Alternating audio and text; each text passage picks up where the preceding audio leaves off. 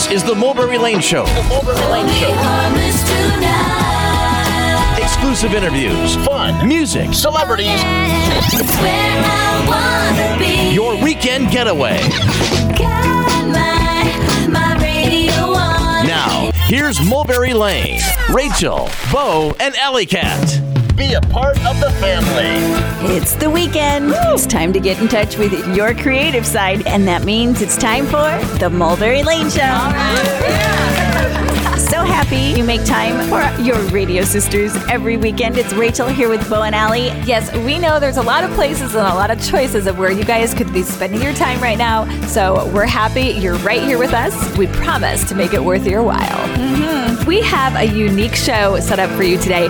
We've got an album centered around the Dulcimer. We have a lute player and an ukulele player. Gotta love those strings. Half strings will play. We're not going to string you along anymore. We're going to get to those guests right now. The Mulberry Lane Show's on. Celebrity stories, songs. You're gonna have it going on when we tell you who's stopping by now. Up first today, you're gonna meet Bruce Hornsby. Listen to the listen to the music on the radio. Oh, listen to my heart break every time she runs away. Now here's an artist whose career has defied musical genres. That's just the way it is. Some things will never change.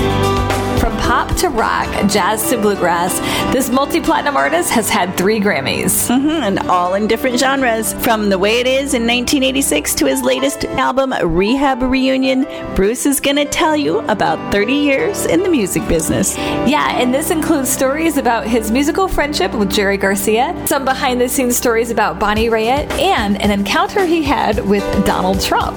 You're also going to hear about his songwriting process, and you'll get to know Bruce, the musician. Yes, a definite gem of the show today. Yep. Rachel.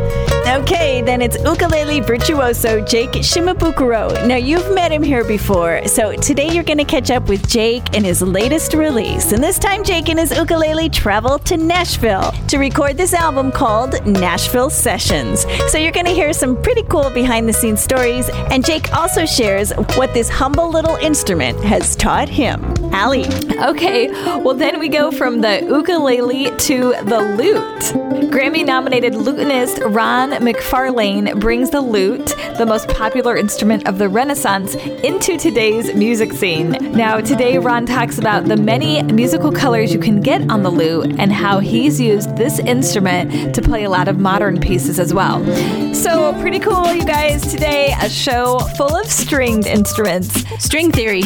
Exactly. The dulcimer, the lute, and the ukulele. And before we come back with Bruce Hornsby, Allie, you had a little situation with the neighbor this week, right? Oh, I did. It was one of those situations where someone says something wrong and you're not quite sure if you should correct them or not. And of course, I did not. Okay. Sounds just like you, Allie. So this neighbor of mine who walks by our house a lot with his dog, he's super friendly. My kids and I were in the front yard and he said, "Hi, Allie. Hi, Luke." And instead of calling my daughter Clover, he said, "Hi, Cotton."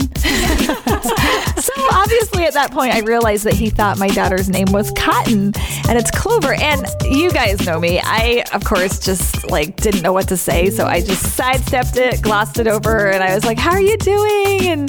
And then we chatted for a little bit and then he went on his merry way. But when he left, Luke said to me, "Mom, did you hear him call Clover Cotton?" And I was like, "Yeah, I did." So guys, now it's even more awkward because he's either going to continue to call her Cotton or I'm going to have to say something. But these situations are always weird and hard for me. I don't know why. Get Luke to do it. Next time, have Luke say, "Her name is Clover." And then it'll be a kid saying it. You won't have to step outside your comfort zone and problem solve. Okay, maybe that's what I should do. All right. Get your kid to do the dirty work. All right. Well, there'll be no wrong name calling on today's show. We can even say Jake Shimabukuro, right? Shimabukuro. Maybe not. Right back with Bruce Hornsby. We can't say that one. Stay right there on the Mulberry Lane Show. Brought to you by Brannock Finnegan Dermatology.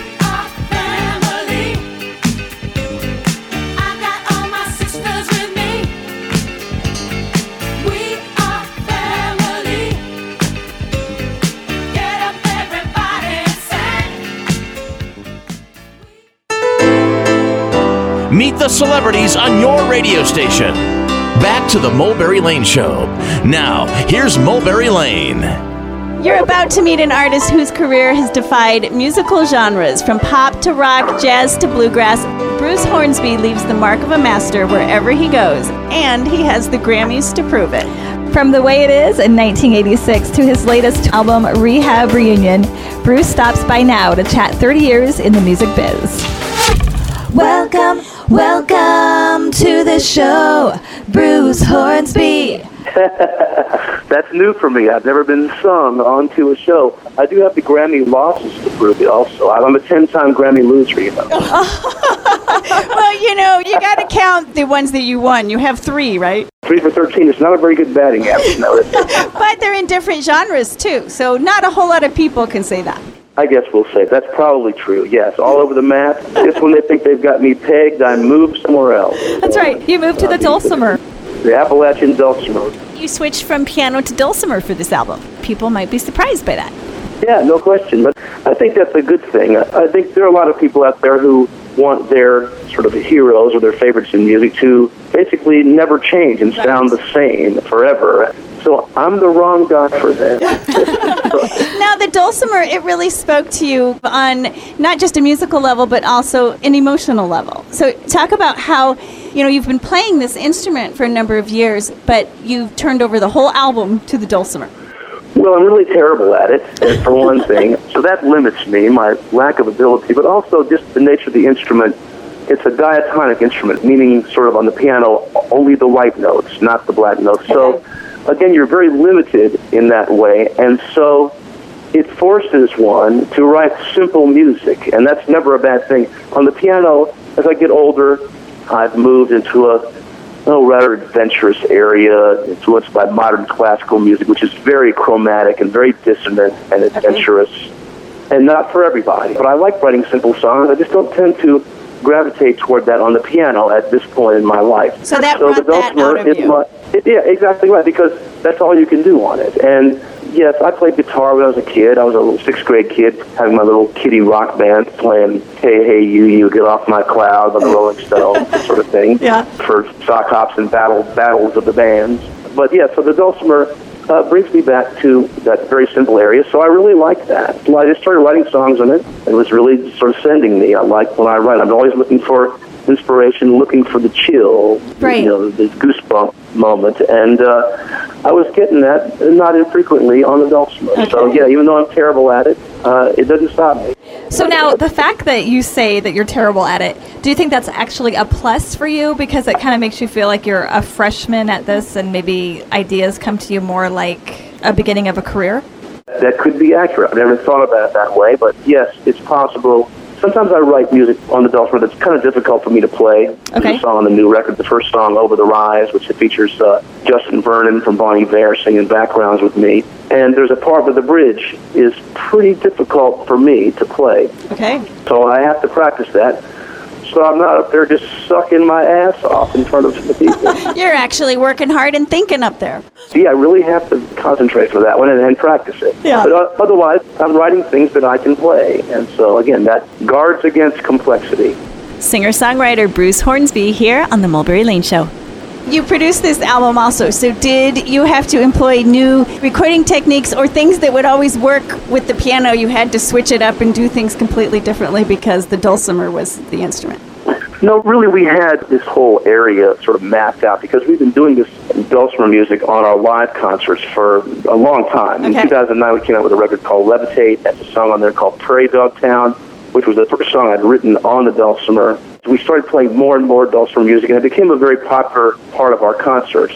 We really knew what to do, so it was just my band of noisemakers, so it's very organ-centric. Okay. And a fiddle mandolin. I got a guy who plays fiddle mandolin. He's played with Mumford & Sons, Ross Holmes, a great player. So I got him in the band, and drummer Sonny Emery plays washboard on at least half the songs. And we kind of knew we'd arranged it all. We had this little area that we carved out. So as a producer of the record, this was just about capturing some good performances. It's a pretty live-sounding record, I feel. Mm-hmm. So is your writing process different on the dulcimer than on the piano? Yeah, there's no rule on the piano or the dulcimer. I'll just be fooling around with something, and for for instance, I've written songs on the piano so many different ways. I've written them lyrics first, music first. I've collaborated with other lyricists. I've given them music that they've written the lyrics to, or they've given me lyrics that I write music later. Don Henley, I gave him a track, and he wrote The End of the Innocents over that track. Okay. Robert Hunter, the great Grateful Dead lyricist, we've written several songs together, one of which is on this record, Rehab Reunion. And well, the first time I wrote with him, he just got in touch with me out of the blue and asked me if I wanted to write with him. Of course, the answer was yes. I love his songwriting. The Garcia Hunter songs are so great. So he asked me to send him a track, and so I did, and he wrote to that. But then subsequently, he sent me lyrics, and I wrote music to them. Okay. So all different ways. All different ways. Gotcha. And you also played on Bonnie Raitt's single, Can't Make You Love Me. I Can't Make You Love Me, that's right. Yeah. I changed the songwriter's chords around. I've never met him, and he's a big former NFL player, so I'm glad I've never met him, because maybe he would beat me up because he wouldn't like what I did. But yes, I changed it a lot. Okay. Mike Reed is the guy who wrote it. Okay. It's a fantastic song, sort of one that you wish you'd written, but I put my stamp on it at the very least. And Bonnie Raitt's a longtime partner of mine, and it should be a great song. So now when you change things up and like put your stamp on it, it ends up becoming a big hit. As the person who played the piano, do you think you ever get enough credit for that as a musician? Versus Well, actually, Bonnie cut me in on the record financially later on when it became such a big, sort of iconic hit for her, and she really felt that what I brought to the musical party was substantial. So she did. So she's a great person. And, That's neat. And there's a good example of it. Yep. Right. Hey, and don't you go anywhere, because we'll be right back with more from Bruce Hornsby. Keep it right here with your radio sisters on The Mulberry Lane Show. Standing in line, marking time, waiting for the welfare dime, 'cause they can't buy a job. The man in the silk suit hurries by as he catches the poor old lady's eyes. Just for fun, he says, get a job. That's just the way it is. Some things will never change. That's just the way it is. Ah, but don't you believe them?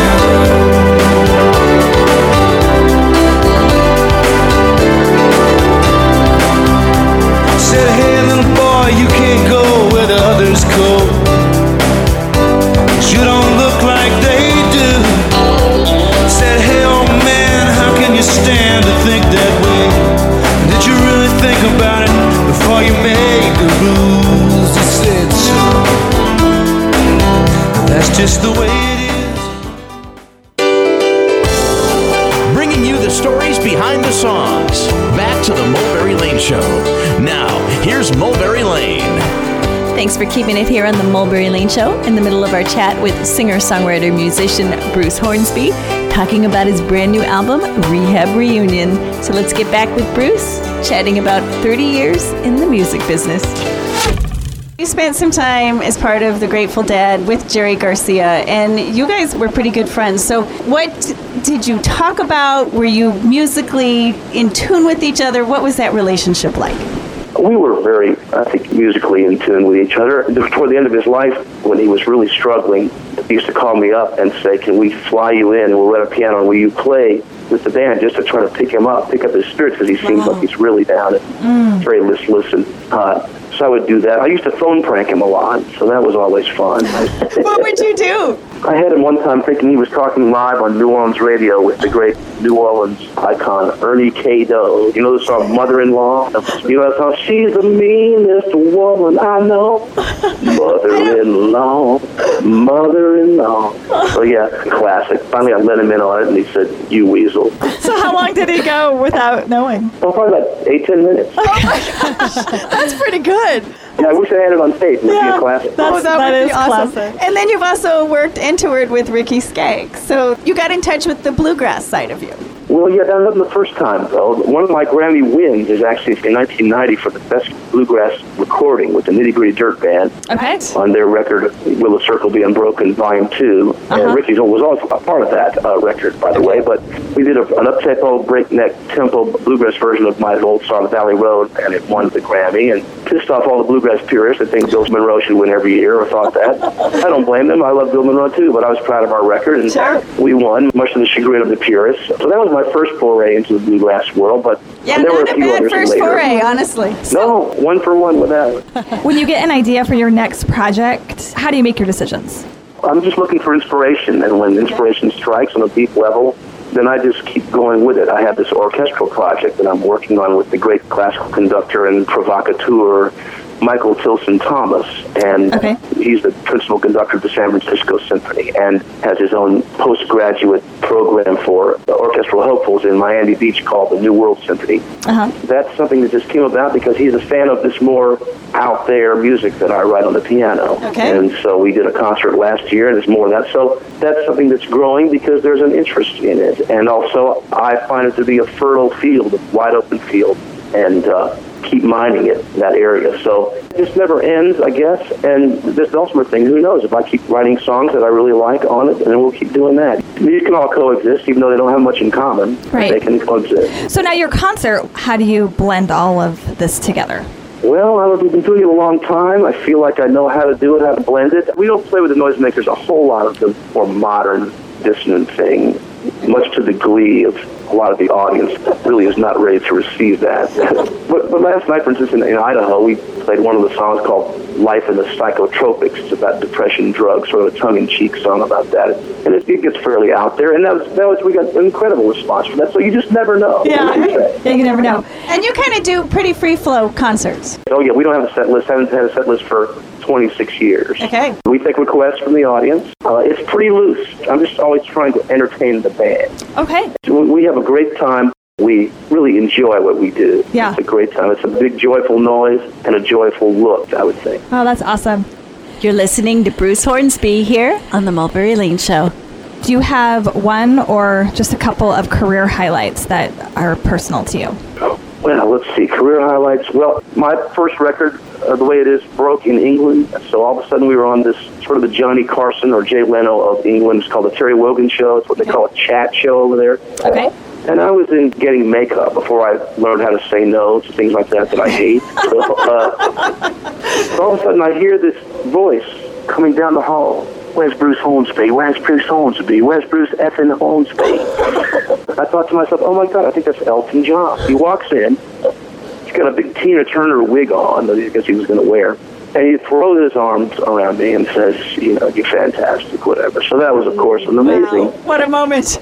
Early moment, yeah. And there's so many like that. That's a funny one. That's a good one. That's a good awesome one. And probably very surreal at that moment in time for you. Oh, absolutely. Yeah. And actually, speaking of surreal, okay, we've been writing this musical play, and for a while, it's not in the play anymore, but for a while we had a song called The Dawn of Dawns. We wrote it in about 2009, and it was a song about Donald Trump. From 2009. Way pre-presidential aspirations. So I do a lot of film work for Spike Lee. So one of the perks of working for Spike is you get to go to some of the New York Knicks games and it's courtside seats with Spike. So I'm going around the basketball stanchion, going to my seat, and I see Donald Trump standing there with the Knicks owner. So I thought, this is my chance. I walk up to him and said, hi, Mr. Trump, I'm Bruce Hornsby, and we're writing this play, and we have a song about you. Would you like to hear it? So he said, yeah, go ahead. So talk about surreal. I'm just standing there singing this song to Donald Trump about him. And afterwards, he reaches in his wallet and hands me not one but two business cards and says, when you hit New York, give me a call. This I got to see. That was classically surreal. That is classically surreal. So, did you ever call him up? Never made it to New York. It's pretty tough to make it to New York, and we have been found wanting so far. Not with the music, but with our book, our script. So okay. We're dogged and determined. We're still working at it, and so we'll see what happens. But that was another, you talk about surreal moment. Absolutely. And it made me think of that, and that was definitely a surreal one. Well, and fascinating the way things have turned out. You've had quite an original journey. Yes, I've had quite a singular journey, very unique, and really fulfilling. The phone hasn't stopped ringing for 30 years, so I cannot complain. From Donald Trump to Ricky Skaggs, yeah. You got it all covered. You might be the only person who can say that. Yeah, Spike Lee, Michael Tilson Thomas. Right. It's a broad range and it's beautiful. Yes. All right. Well, Bruce, thank you so much for sharing your career with us. Love hearing more about it. Nice talking to you guys, or to you ladies. Appreciate it. Bruce Hornsby, a part of your weekend right here on the Mulberry Lane Show. Keep hanging out with us. We'll be right back with Jake Shimabukuro, ukulele sensation. It's all about the strings today. Song came and went like the times that we spent hiding out from the rain under the carnival tent. Laughed and she'd smile. It would last for a while. You don't know what you got till you lose it all again. Listen to the melody, listen to the music on the radio. I'll listen to my heart break every time she runs away. Oh, listen to the banjo wind, a sad song drifting low. Listen to the tears roll down my face as she turns to gold. Good evening. Your weekend getaway. Back to the Mulberry Lane Show. Now, here's Mulberry Lane. If you mix the ukulele and Nashville, what do you think you'd get? Well, you don't have to answer that. Ukulele virtuoso Jake Shimabukuro already did. You've met the Jimi Hendrix of the ukulele here before, and he's back to chat about his 6-day session in Nashville that birthed his latest album, Nashville Sessions. Welcome, welcome to the show, Jake Shimabukuro. I love it. I love that. That's awesome. We got it right, Shimabukuro. Perfect. Okay. So, Jake, it's great to have you back on the show, and we have to know when the ukulele goes to Nashville, what happens? As you know, Nashville is the home of songwriters. So I basically wanted to fly out to Nashville, take my ukulele and I, put myself in a new environment and just get, inspired and write some new material. So actually this record is my first all-original album. And it's called Nashville Sessions. We rented a studio in Nashville, and I got together with two great studio session players there, Nolan Berner and Evan Hutchings, the drums and bass. Okay. And all we did was we just jammed for 6 days. Now, what time did you get to the studio in the morning? We'd get in about 10 or 11 in the morning, and we'd go to about 10 or 11 at night, and then I'd go back, to the hotel and just kind of write some new tunes, and then come back the next morning and present it to the guys, and they'd contribute and be like, oh man, that's cool, what if we did this and this, and then we just kind of tracked live, and then we did some overdubs, and that was it.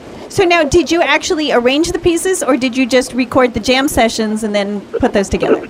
We kind of would arrange them as we played them. Okay. We'd do like maybe 2 or 3 passes, and be like, oh, let's go back to the B section here, and then we'll just kind of, open it up and kind of see what happens. So was the pace like a song a day? It was like 2 songs and sometimes 3 songs a day. It was really great. I never approached a recording, that way. A lot of times I'd go in with all my music written and, we'd have charts and all that. But this time we went in with no charts, no music, and it was really interesting because, when the songs are so fresh, and you're playing them and recording them, there's still that inspired rawness feeling behind it, right? So it was really cool, man. I really dug this record, and you mentioned the Jimi Hendrix thing, but I think with this album, people will, for the first time, really hear my rock influence. So Nashville brought out the rock influence. Yeah, definitely. I got a lot more experimental in the studio, utilizing more effects, playing through different kinds of amplification, bringing in some overdrive, some distortion, things like that. So, it's definitely not your normal ukulele record, And it's not country. Nashville. It's not country. There's some country influence to it, of course, but there's a lot of jazz influence, a lot of classical influence, a lot of, blues and a lot of rock influence for sure. So hopefully people who dig kind of the classic rock stuff, or like jam band, progressive rock stuff, I think this would be more along the lines of what they're used to. Ukulele icon Jake Shimabukuro here on the Mulberry Lane Show, talking about his latest album, Nashville Sessions. Were you surprised at where you took the ukulele here? Oh, definitely. Yeah, this is such a departure, from anything that I've done before. And it's things that kind of happen, at the live show.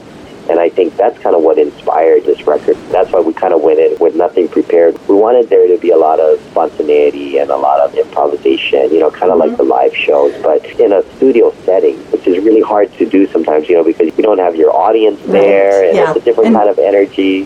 That's something that always frustrated me is, during a live performance, I play a certain way, but as soon as I get into the studio, I feel so stiff, and it's like I can't play the way or I'm sure it's the same for you guys, when you go into the studio, you just kind of overthink things. Right, and you're concentrated on the technique of it rather than the performance of it.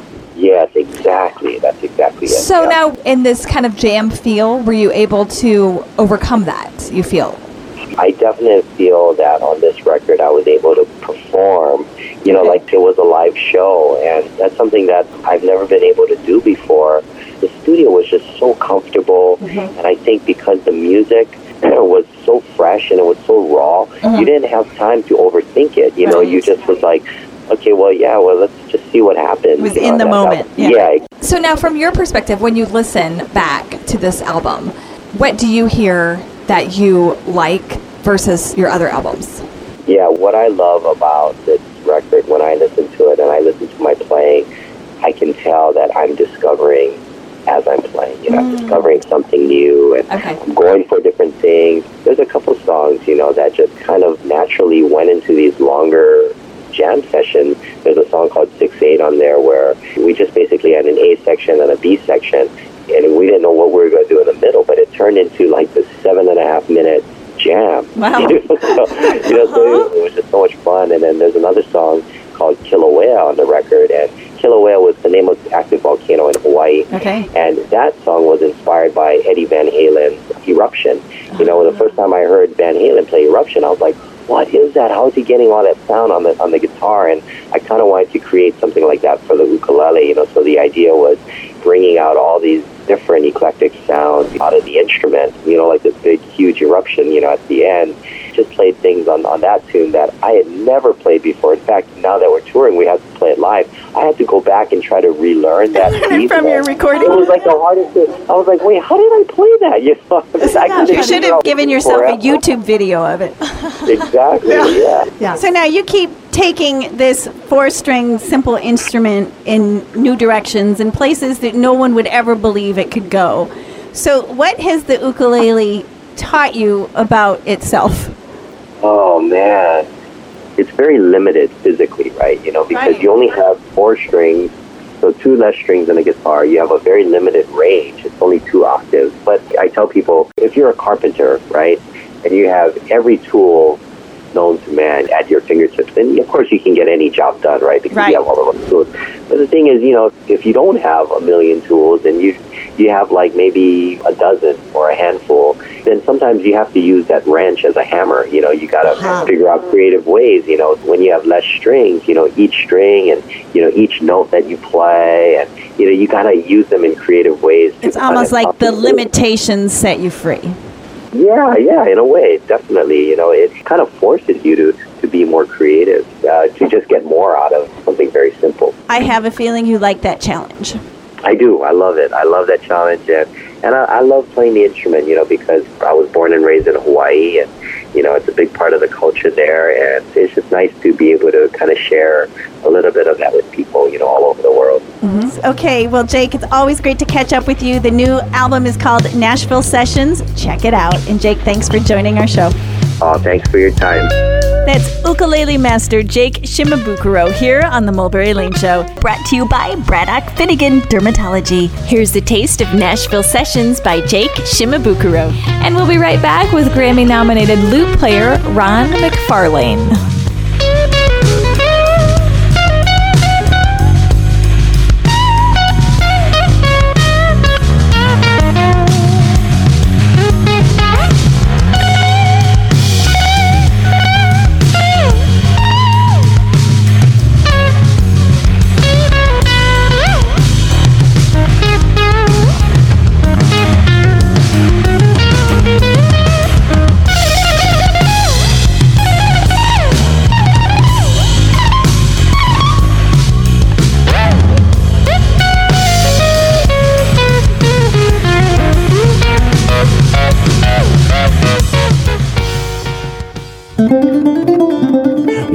got you covered. The Mulberry Lane Show. Now, here's Mulberry Lane. Well, you can call it the renaissance of a Renaissance instrument. First popular in the Western world in the 1300s, the lute is cool again. Now, bringing the iconic stringed instrument back into the mainstream music scene is Grammy-nominated lutenist Ronn McFarlane. And you're going to meet Ron and hear all about the cultural history of this unique instrument. Welcome to the show, Ronn McFarlane. Thank you. I haven't been welcomed like that before, ever. Oh, glad to hear it. Okay, so now, Ron, you originally were a classical guitarist. So now you switched to the lute. So when did that happen, and what attracted you to the lute? Well, even before I was a classical guitarist, I was a rock guitarist, like a jillion other teenagers.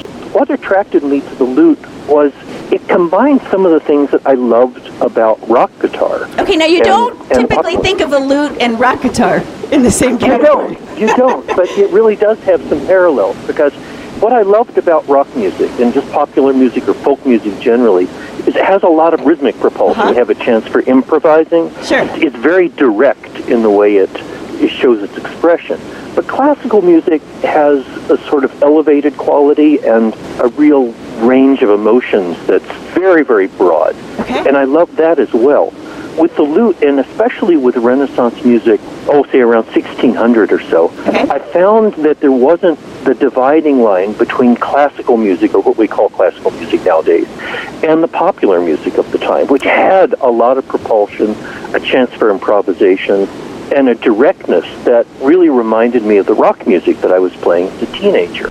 Interesting. How did you discover that? Really, it was after I got into the music and began playing with a group. We were playing more of the folk tunes of the time, and I just found that even the musical scales were the same scales that I used playing blues in like classic rock tunes. It was very familiar to me from my teenage rock background. It also, I think, taught me not to be afraid of improvising, which I think a lot of classical players have a little bit of hesitation there because it's not a part of their training. More restrained on the classical side. Right. You look at some of the old descriptions of what lute players were doing, there are some that were very elevated and very restrained, but some of them were not restrained at all. You have teachers writing, well, you shouldn't play tricks with the lute like playing it behind your back or behind your neck. And you realize that people were doing all kinds of things with the lute back then. Back then, wow. So now, someone who's not familiar with the lute, how would you describe its sound? It has a bit of the sound of a guitar combined with the sound of maybe a harp, a mandolin, and a banjo. If you can kind of put all those sounds together, but of course it really has its own unique voice that's really not quite any of those. So now it's also very complementary to the human singing voice, you know. Absolutely. One thing, it can change its dynamic and change its color in a way that reflects what we can do with the human voice. And especially back in the 16th century, that isn't something that most instruments could do. A lot of instruments were sort of on or off. You had the note, or then you don't have the note. But with the lute, you have a lot of color, a lot of nuance that's literally at your fingertips. Learning all about the lute and the Grammy-nominated musician who gets it to sing, Ronn McFarlane here on the Mulberry Lane Show. Okay, now you've composed many songs for the lute. As far as composing on the lute versus composing on or for the guitar, what are the differences there? Well, one thing is a lute has more strings. One lute that I play has 24 strings, and another one has 19 strings. So it has a range that goes deeper into the bass than the guitar does. You got some busy fingers. Yes. So now, busy. Do you consider yourself a new age lutenist, or where are you in the spectrum? I think I sort of bridge a few different spectrums, because I definitely play the old music. I love playing medieval, Renaissance, and Baroque music, and that's really how I started out. But after playing that music for maybe 20 years or so, I started to branch out and began writing some of my own music, because I could see that the lute could do more than just play music from 400 or 500 years ago. It seemed like a really sensitive and articulate instrument that could play music from right now. So I began writing music I suppose some of it might sound like folk music, like Celtic music. Some of it definitely sounds more like New Age music. Okay. A whole range of styles that really reflects all the different kinds of music that I love. You don't limit right yourself, now. basically. Exactly. Do you do any covers of more modern music as well?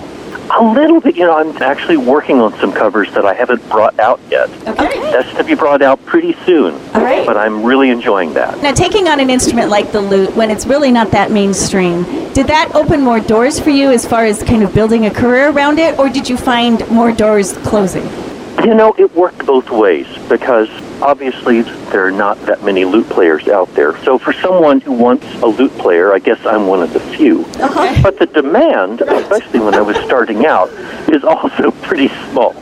Or most people don't wake up in the morning and think, okay, today's the day for lute. Right. I think when people hear it, they tend to be drawn in and really entranced. But I think a lot of my job has been sort of like a missionary in bringing the music out there so that folks can hear it for the first time and hear how magnetic it can be. Okay, so Ron, you often tour with your ensemble. So tell us a little bit about the ensemble and what people can hear from those performances. That's right. That's Ayreheart, Ayreheart. And we're doing a program of English, Welsh, and Scottish music. And this is all old music. The program kind of explores a cross-section of music from that time, and especially the art music or classical music of that time versus the folk music of that time. And we're doing some tunes that might be familiar to listeners nowadays. One of them is John Barleycorn, which was made famous by a rock band named Traffic, sung by Steve Winwood back around 1970. I used to play that in high school, but had no idea it had its roots going back about 400 years ago. So we kind of bring that back to its Renaissance roots. Then there's another tune called Nottingham Town, an old English medieval tune. But Bob Dylan, when he heard that, borrowed the melody and wrote his famous song Masters of War to that tune. So if you know Bob Dylan's Masters of War, then you know the tune for Nottingham Towns. Wow, very interesting. Now, do you talk to the audience and explain a lot of the history of the lute during the concert? Oh, yes, definitely. So you can learn about the lute as well. Ron, where can people find out more about you? You look at my website at ronmcfarlane.com. That's RONNMCFARLANE.com. And that's Ron with 2 N's. That's correct. And McFarlane, coming from a group named Mulberry Lane, we're glad it's not Ron McFarlane. We're glad it's Ron McFarlane. I'm glad to. Fit right in. Well, Ron, we want to thank you for chatting with us today. So fascinating to hear about the lute in your career. Thanks so much. It's been a pleasure.